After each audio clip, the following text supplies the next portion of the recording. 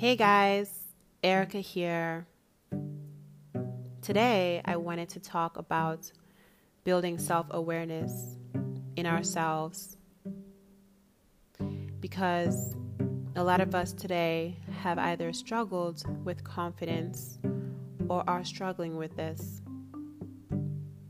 You see, people are influenced in terms of confidence in several ways. Some people might struggle with their identity. Some might struggle in terms of their ability to learn and solve problems.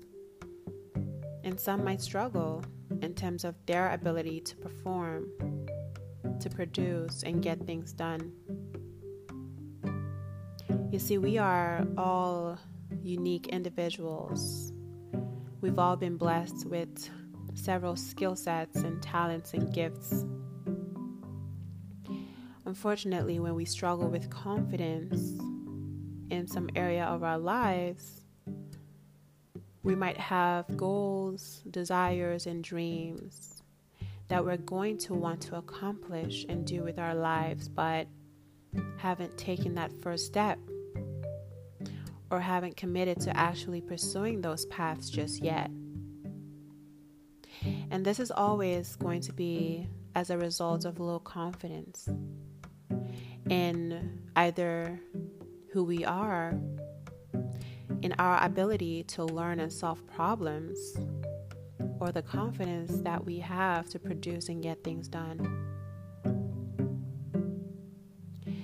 See, we have the social self, the version of us who we like to present in public places, our public persona. That's the us that we want other people to think that we are.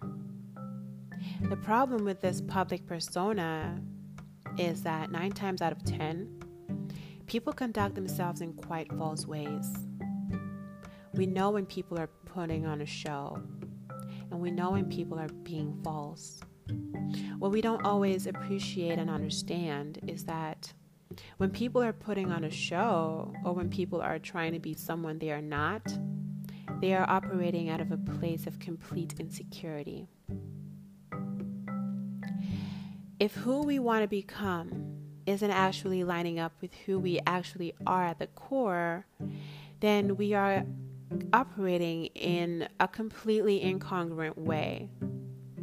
And we really want to be addressing those incongruences, either in ourselves or others, because when a person isn't being congruent, then this is a reflection of the fact that they are not confident and secure in who they are.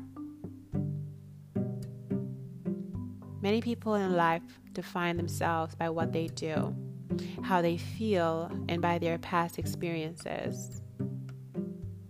None of those things are really going to be sustainable for us in terms of how we define ourselves, because our self-concept is always going to be this picture or idea of who we want to be at some point in the future.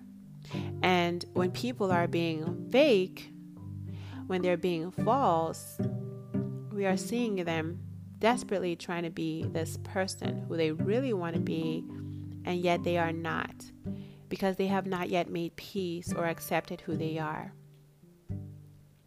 Our self-worth is a different kind. It's the second aspect of our confidence, but in a slightly different way. Our self-worth is the same as intrinsic value. Intrinsic value is the value that we place upon ourselves. So, do we believe ourselves to be valuable individuals? Are we useful in society?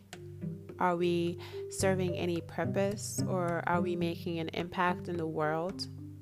Or are we just focused on ourselves, trying to get by and make a quick buck and make some money and live a happy life? When a person is completely self-consumed, self-centered, isn't really too bothered about anyone else or anything else in the world apart from his or herself, then this is going to negatively impact their self-worth. the value that they place upon themselves. And one of the main ways that we grow in confidence in life is when we start seeing other people are actually finding value in us. So imagine being in a place of life where you are literally giving of yourself all day, every day, making an impact or a change in the world, changing your local town or village or city. You might start a charity or a social enterprise or something like that. It's all entirely up to you. When we understand these core areas, how we apply them is kind of unlimited.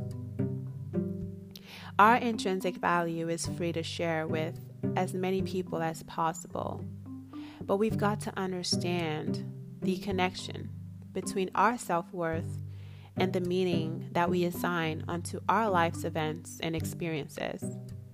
If we do not understand the part that perception plays in our current day reality, if we've experienced some rejections and if we've failed a few times by perhaps not getting the outcomes or the results that we wanted in some area of life or some relationship that we are in, and if we have drawn meaning from those events and experiences by saying that we are not good enough or lovable enough, smart enough, pretty enough, our alter ego does its very best to overcompensate for that area or aspect of our lives that we feel we lack in.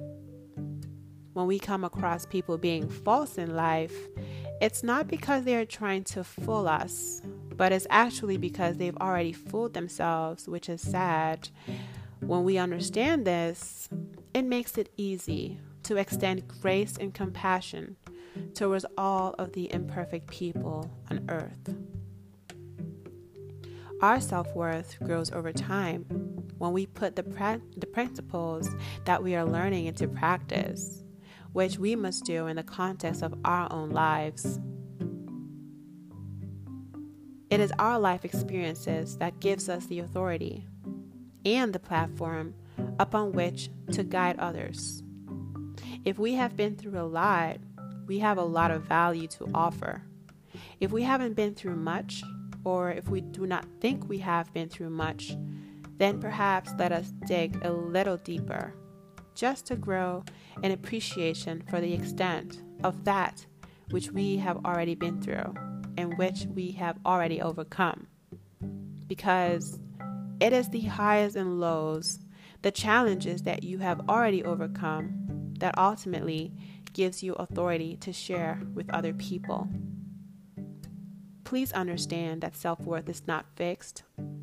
It's something that we grow in awareness of over time as we put the principles of learning into practice. And the more we put them into practice, apparently better we become. And the more value other people find in us, and they will tell us. And then we grow in confidence or self-esteem.